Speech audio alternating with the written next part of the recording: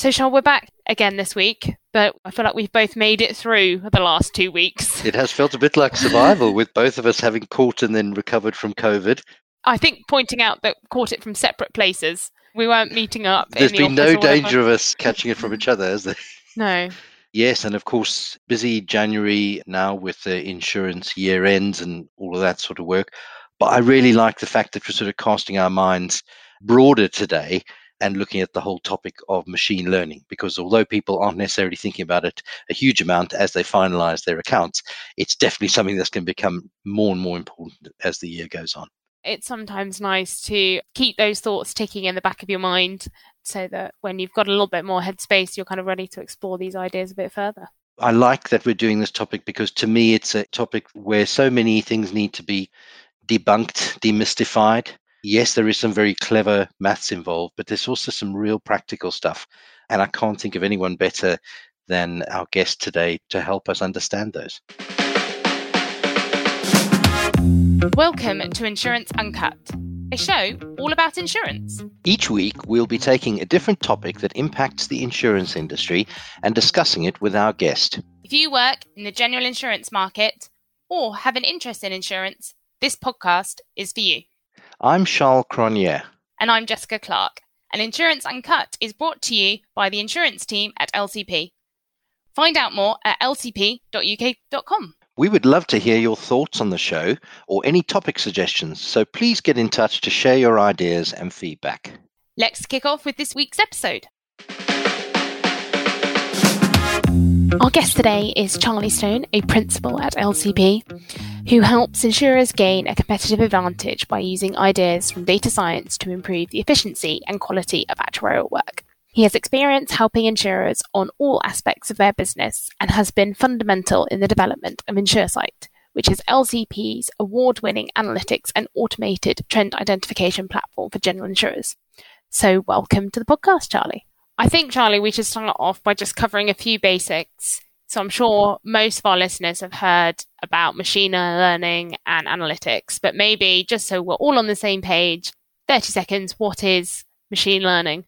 Machine learning is really just statistics, but with a very strong focus, almost a complete focus on being able to predict something rather than necessarily being able to interpret the resulting model, which is often where the kind of difference between what people would just call statistics and then kind of more recent development, which is machine learning, which is that kind of ultra focus on prediction. Where is it currently used very heavily? Not necessarily just insurance, kind of more widely. Where is machine learning really used? So it's used a lot in companies where they're bespoking things for a lot of customers, and they've got bespoke things for each individual customer. Things that you use in your personal life, like Netflix, Spotify, recommendations of things, recommendation systems on things like Amazon, when you search for something on Google, and then things like translation on Google, face recognition, which is used on things like your phone, so you can go and find a picture of someone just by typing their name in and it will get all the pictures on your phone with that person in. There's lots and lots of examples, but a lot of the examples where it's been applied really well and is really ingrained in people's use of it is on those kind of where you've got a very large customer base and there's a bespoke thing that needs to be done for each customer, whether that's a recommendation or translating a specific thing or a specific search request. And then translating that to the insurance world, Charlie, what do you see as being the main applications for machine learning in insurance? I think the main ones to date would be things like optical character recognition, where you've got a lot of paper-based forms.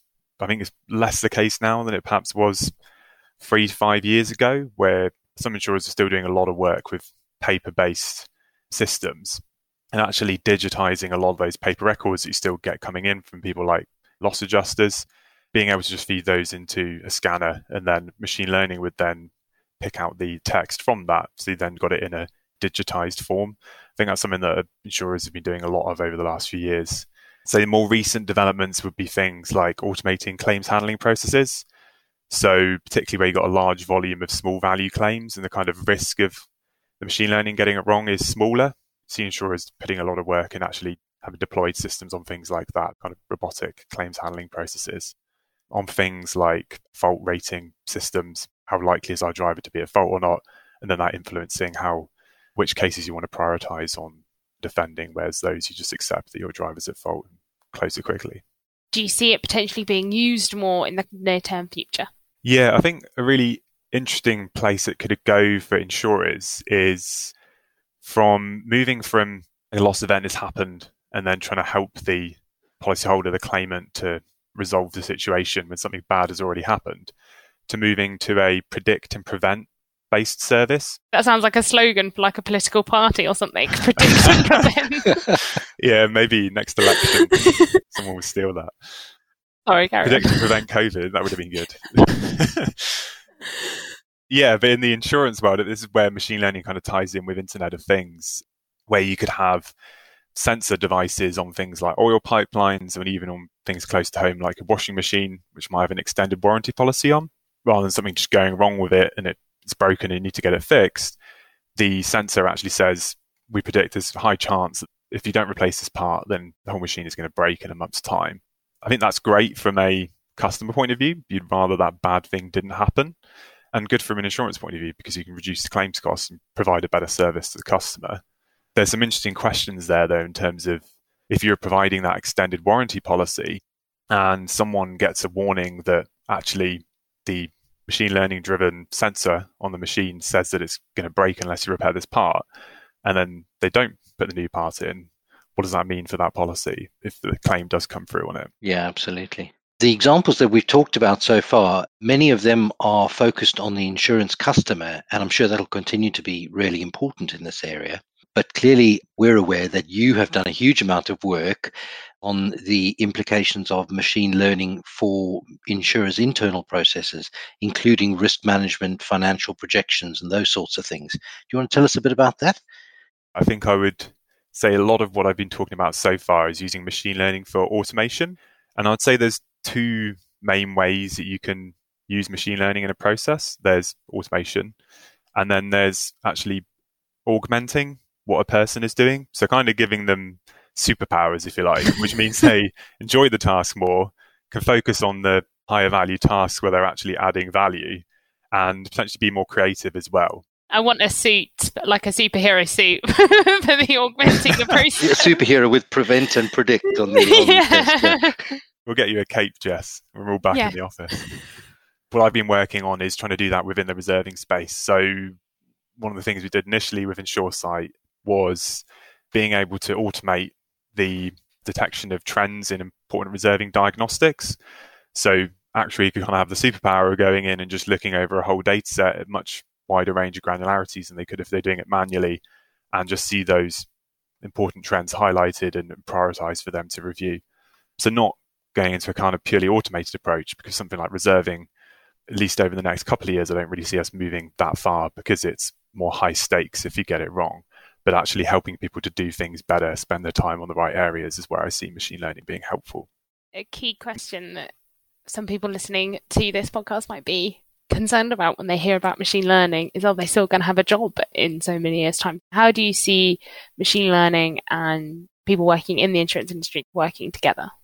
It'll change for sure. And I think that's one of the things that people will have to get more used to, is moving away from a fairly static process to either something that gets automated and the human involvement becomes more of a second or third line role where you're auditing that automated system, or almost putting a risk cap view on it to say, well, what are the systemic risks and issues with this automated approach? And potentially then doing kind of specific manual reviews of a sample of cases to make sure the automation is working as intended. On the augmentation side, I think there will be more of a value in the kind of higher end skills on specific processes. So things like claims handling, the jobs of handling the write-off of a vehicle on a motor insurance claim, relatively small value damage claims. I think that there'll be a lot of automation in that. Jobs will move away from that and more onto the skills of handling like a large bodily injury claim. And I think we'll see that in things like underwriting as well. We already are, I think, where some policies can be written algorithmically, whereas others where you really need a detailed understanding of the risk and really need to bespoke the cover for the insured. That's where we'll continue to see human involvement augmented with machine learning driven processes as well. And that algorithmic underwriting you mentioned, is that an example of machine learning or artificial intelligence, or what is it exactly? An example of that at the moment in the London market space is Key Syndicate, where they have an algorithm, I believe, driven by machine learning that will decide, given a risk that a broker submits on their platform, whether they want to follow on that risk and what percentage they will follow. So it's not saying what price should we charge for this, it's just determining the follow percentage. And I think that's a good example of how you deploy machine learning as well, because rather than just saying use a machine learning process to determine the premium and that's just going to be purely automated, which obviously gets it wrong, you could get it drastically wrong. You instead ask it to give you something like the follow percentage, which within bounds, so say you only ever write max 10-15% of a risk, there's only so badly it can get it wrong if it gets it wrong. Another area where things can go wrong, I'm aware of there being kind of a risk, is around introducing biases and other kind of discrimination potentially as part of the kind of algorithms. And say maybe when it comes to like underwriting and stuff, you could end up engineering them in such a way. Is that a big risk? Is that a significant risk? I think it is, particularly because it can arise inadvertently with machine learning. We're feeding in a lot of data and they may pick up on features that aren't necessarily directly related to someone's race or gender or age, but implicitly is picked up based on other characteristics. Also with things like chatbots, so the data that's been used to train them, there's loads of examples where machine learning systems have been developed with training data from, say, largely white male between the ages of 18 to 40, and you develop a chatbot based on the sort of language that those people use, and then you deploy it to your customers, which may be a different set of people, and actually it doesn't actually serve that set of customers so well because they're of a different race or gender or age to what the training data for the chatbot was actually used on. So there's also things as subtle as that. You may think, well, I've got a load of data on kind of human conversations. You might not necessarily be aware of that, where that's come from, or think about what sector of society that's from. So I guess the key with that is good testing before you deploy it is the ultimate safeguard, but also making sure that people developing these systems are thinking about these issues as well. Now, Charlie, I want to come back for a moment to algorithmic underwriting, because you'll know from your experience, a classic problem in the insurance market would be you've got a star underwriter who delivers really good results year after year, but no one can quite quantify what it is that they do that makes them so good. It's difficult to get in their head and understand their thought process.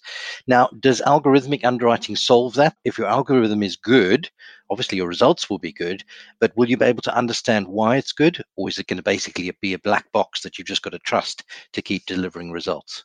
That's quite a hard one. How do you effectively get a star underwriter through machine learning or make sure it's as reliable as that? I guess one thing I would say is sometimes do you know why the star underwriter, the human, is getting the results that they're getting? Might be able to come up with a reason for you. How much do you believe that or know that that's the true reason for why they're actually getting those results? Maybe they were just lucky. With machine learning, I guess you're clear on the process that it's following in terms of how it's been trained. So you might not be able to explain exactly why it's selecting certain risks, but you could understand the overall process in terms of, is it just looking at past performance, or is it taking into account information on how much competitors are currently writing on these risks, what recent rate changes have been? And perhaps you can understand how that can give a level of performance similar to a human or better, because it can incorporate rate change from across the market on risks that are currently being written or written in the last, say, week or two, which a human underwriter may find it harder to get that kind of really up-to-date market view because they can't just ingest all that data and process it as quickly as a machine could. And obviously that depends on the size of the line of business that's being written, where the human underwriter may be able to do that better or as easily as a machine, but on other classes where the amount of business is much larger, or increasingly amounts of it are being written outside of the face-to-face box, which I guess we've seen during lockdowns and things, the human underwriter might not be seeing or have a feel for the rate change of recent market conditions in the same way. So, Charlie, I wanted to talk a little bit about, if we imagine an actuarial team working within an insurance firm now, what should be the areas in which they should be looking to deploy machine learning over the coming years to make sure that they stay effective and that their firm stays competitive? I would say don't just look for opportunities to apply machine learning is probably the main thing.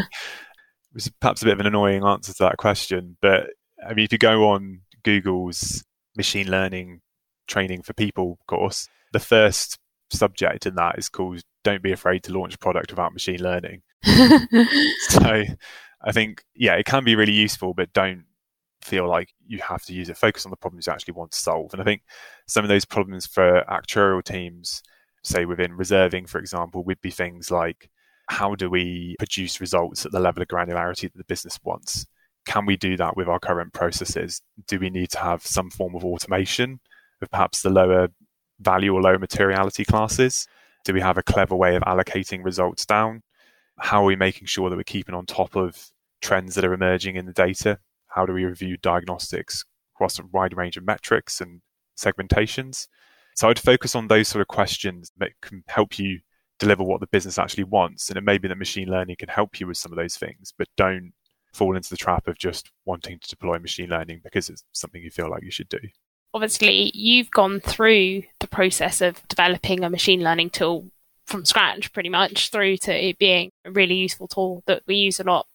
Do you have any kind of key lessons that you've learned from going through that process that others might want to be aware of if they're starting to think about this journey? Yeah, sure. I'd say the main one would be try to get from the data you have to a first kind of prototype solution as quickly as you can. And that may mean that you don't actually use machine learning initially. And actually, I would recommend you do that to start with. The key to kind of doing machine learning well is having that quick iterations on your machine learning solution. So what I mean by that is that, say with InsureSight, where we're trying to spot trends in reserving diagnostics, we wanted to get a loop set up from the input charts, diagnostic charts, to prediction of whether there was a chart or not.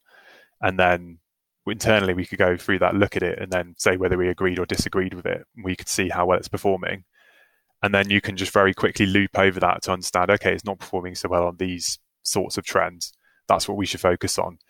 If you try and build something that's brilliant and amazing from scratch, you'll probably never finish it, and you'll just carry on doing that because it's never going to be 100% perfect. So getting that iteration loop up is really key to make sure that you're focusing your attention on the right things. So is it that we should be improving the quality of the data labeling in our training data, or just the number of observations we have in the training data? Do we need to use a more sophisticated modeling technique? All those sort of questions you can't do unless you've got that feedback loop set up and the ability to train models and assess them very quickly. That would be my main thing that I learned from my work in machine learning. So, Charlie, I know it's quite an exciting time for you and for us now because we're very close to releasing the next version of the tool that you masterminded, InsureSight. And I wonder if you could just explain to us briefly what is the next iteration going to do compared to the current version? And again, how is that a sensible evolution of machine learning in the area of reserving? So what we're doing with the next version, which we're calling InsureSight Predict, is to allow people to ask InsureSight to process a segmentation for them. So a set of reserving classes, and that could be anything from, say, 10 to 200 reserving classes. And then InsureSight will make picks for all of the sort of things on traditional methods that actuaries currently apply to reserving. So your development factor model picks, so the weighted averages that you're using, whether certain things should be excluded, whether tail needs to be added, initial expected averaging periods or allowance for increasing or decreasing trends, and then what methods you're using. Are you using a BF or initial expected or a DFM, paid or incurred modeling? So having a automated first cut for all of those things that an actuary would typically set manually now, with a prioritization of those that it's actually got a low or high confidence as to the value that it's selected. And this is an example of augmentation, because although you're automating that first cut, with InsureSight Predict, you'll have the ability to go in and override those assumptions where actually you don't agree with it, or you got some information that you know about from a conversation with the claims handler that's not kind of in the triangles, if you like. Very much that staying within traditional reserving methods for the time being, because that's what people understand, but automating the picks that people make, and people understand how those are made, so they can also then go in and override those if they need to. The other thing that we're doing, which I think will be interesting we'll start to use more and more over the next year or two, is InsureSight Predicts gives you a framework for assessing how good a particular reserving method is over another, and that's how it comes up with that first cut results. You can compare how well a paid DFM predicts the last 2 years of experience compared to, say, using an incurred BF. But with that framework, we're initially using that in just traditional reserving methods. What I find quite interesting is actually then bringing in non-traditional reserving methods, potentially machine learning driven methods, and assessing them within that framework. So you can use it to actually pinpoint and say the machine learning method gives a very similar number to incurred DFM on this particular reserving class. So why would we necessarily use it? Or actually it's giving a very different number in this reserving class and is actually shown to predicted recent experience better. It gives you a framework to actually say, yes, there's value to deploying these models in certain reserving classes, or to say, actually, no, it's not worth our time. Okay, so it's actually a way of rating the effectiveness of reserving methods over time. Exactly. I mean, one question that I have, at least in my mind, is given that this software is mimicking what a hopefully sensible reserving actuary would do in terms of the typical judgments and ways of using the data, how do you know whether what you've built is effectively a very conservative actuary or a very optimistic one or a middle? How do you calibrate the degree of judgment that this virtual actuary exercises? The way we've developed it to date is that it is looking for a true best estimate answer. I mentioned earlier we score the quality of different methods by looking at how well they've predicted past experience. In that assessment, there's equal weight given to if it underpredicted, say, incurred development, or overpredicted incurred development. So it's very much the objective that it's been asked to solve is, or being rated on, is equal weight to adverse or good experience. And one of the things that's interesting is to see, well, actually, how does that compare with what a human actuary says?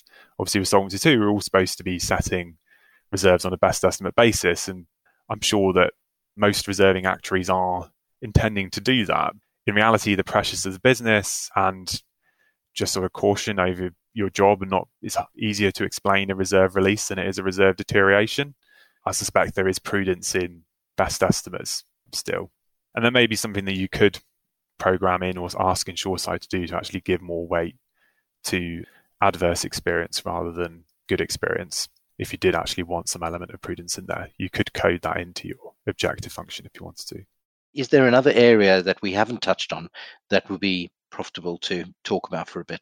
I think we've talked about claims handling a bit already. The area that we've seen a lot of work in and insurers getting benefit from on the claims handling side is using, say, drones to take photos or using satellite imagery of, say, where there's been a hurricane or some other natural disaster as a way of getting a much quicker assessment of potential loss cost. And also, actually, we can see that these buildings have been damaged, so we should try and contact that policyholder.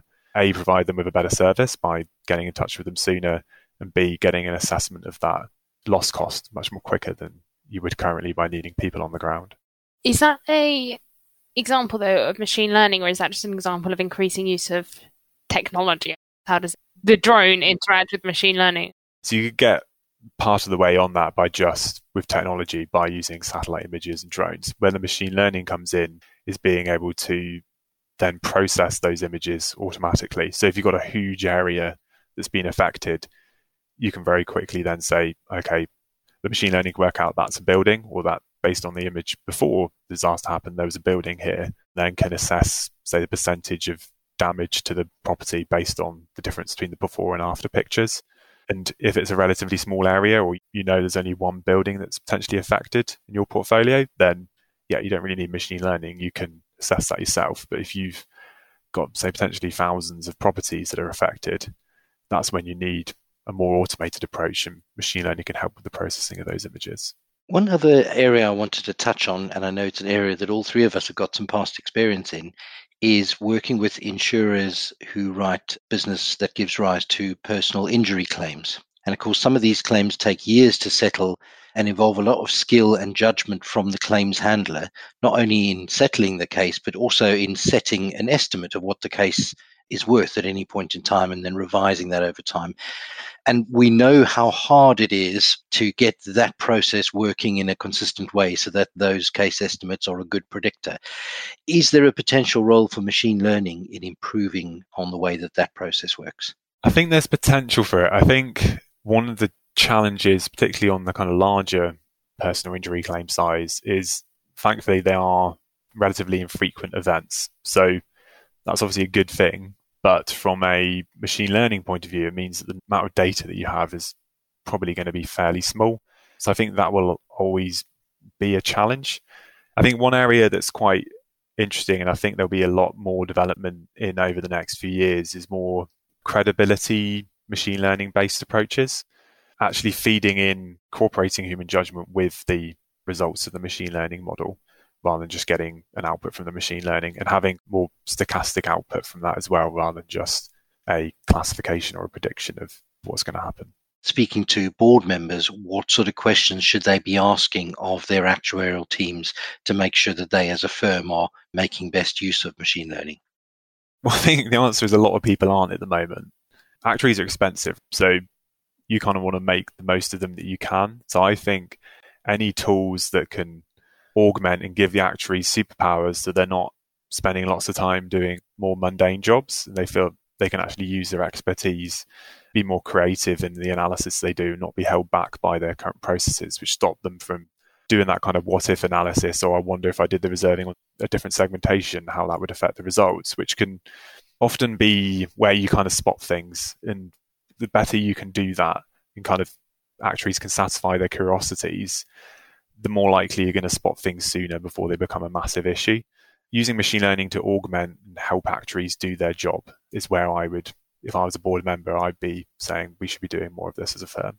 If you are that actuary or someone working in the insurance industry and you're thinking, oh, maybe I have a situation where machine learning could be helpful, what would be one of the first places or some first places they should go to look to understand a bit more about it? Do you have any recommendations from your own journey? There's one particular book which I've been through, and yeah, it's very well written. There's lots of good examples. It's very well regarded in the kind of machine learning world, is An Introduction to Statistical Learning. It's a really, really good book. It's got a lot of intuitive explanations of how things work alongside the maths. So even if you're not kind of a really, really mathematical person, you can get a good feel for how something works, as well as understanding how to implement it and the maths behind it as well if you want to. I would say more generally beyond machine learning, just learning how to code as well. Is you need to know that how to apply machine learning well, in my opinion.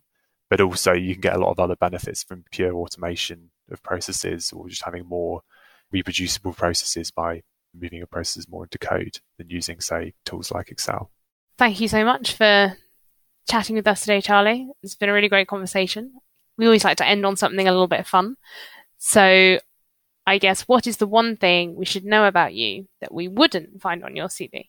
I've been learning to freedive over the last year. Oh, wow. I recently moved to about a year ago now, moved to Frome in Somerset.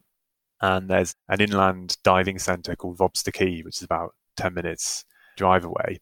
And yeah, it goes down to about 40 metres. I've only been down to about 20 so far, but it's really good fun. I'd recommend it to anyone who sort of likes water sports. Wow. I was not expecting that. That's awesome. So how long do you have to hold your breath for to do this?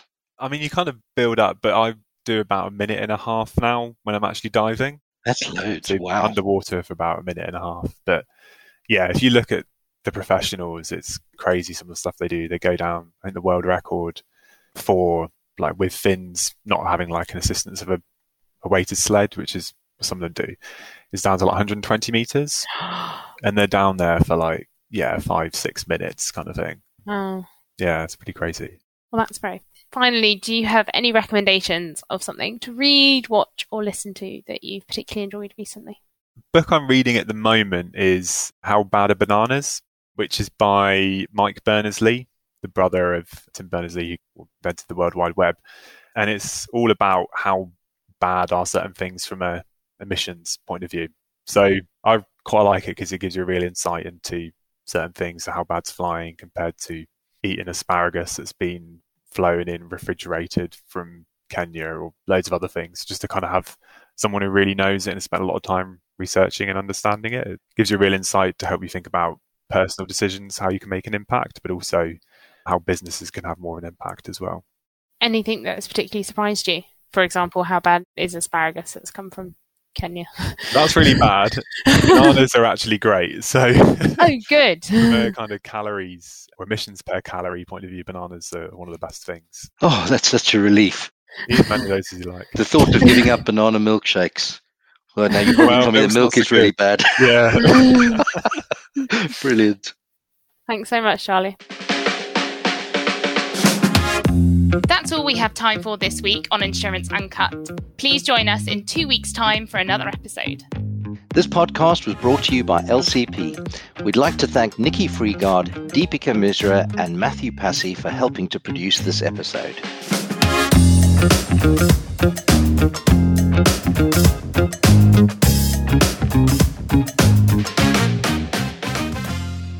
This podcast is for information purposes only and should not be taken as advice. All views expressed by podcast hosts and guests are purely their own opinions and do not represent those of LCP, its clients, or affiliates. LCP makes no warranty, guarantee, or representation as to the accuracy or sufficiency of the information featured in this podcast.